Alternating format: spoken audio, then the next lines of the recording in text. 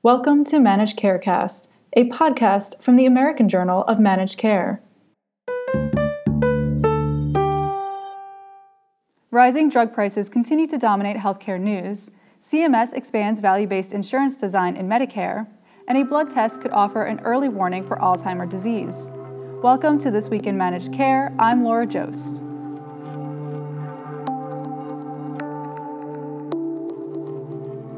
After nearly 30 drug makers announced price hikes in January, a study in Health Affairs found most cost growth in the United States comes not from new blockbusters, but from increases for older drugs.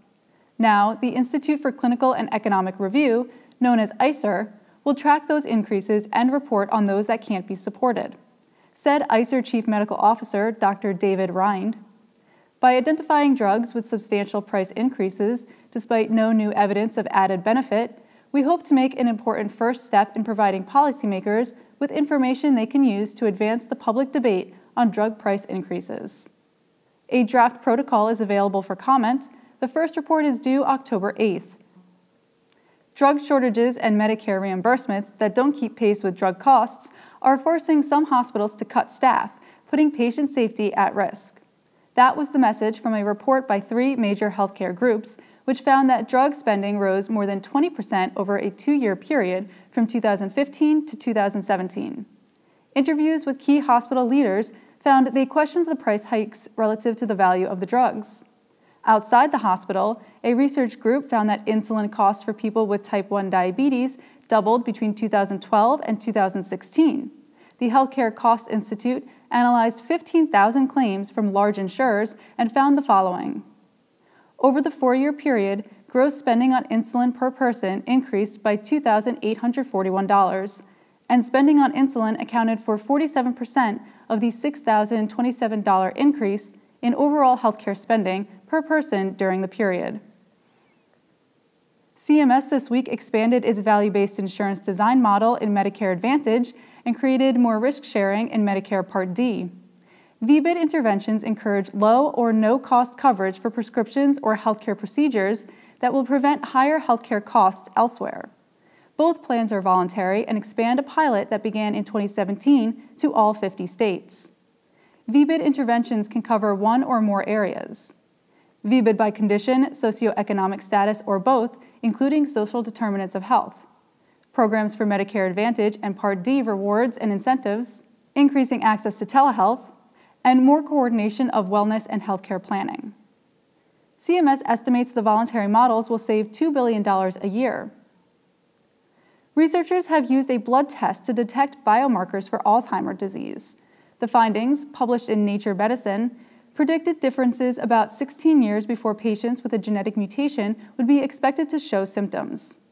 While the test is years away from being used in clinical practice, the hope is that it could help identify brain disease, not only for Alzheimer's, but for other neurodegenerative conditions such as multiple sclerosis or stroke. The test detects a structural protein that forms part of the internal skeleton of neurons. When brain neurons are damaged, the protein leaks into the bloodstream. Said study author Dr. Brian Gordon, "This is something that would be easy to incorporate into a screening test in a neurology clinic. We validated it in people with Alzheimer's disease because we know their brains undergo lots of neurodegeneration, but this marker isn't specific for Alzheimer's. High levels could be a sign of many different neurological diseases and injuries."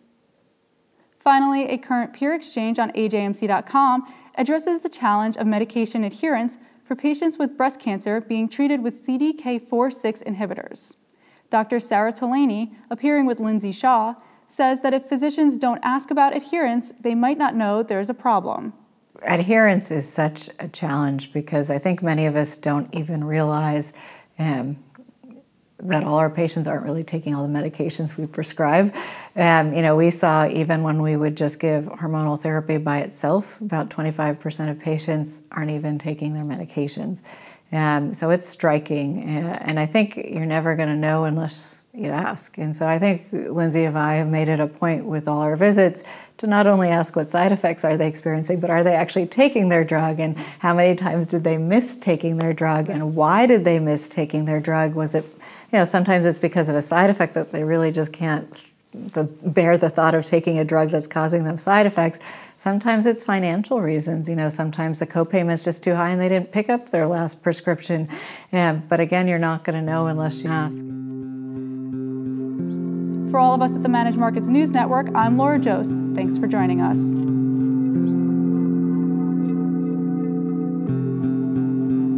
To learn more about any of the stories in this podcast, visit ajmc.com or see the show notes. To get in touch with us, email info@ajmc.com or follow us on Twitter @AJMC_journal. And if you like the podcast, don't forget to subscribe and rate us.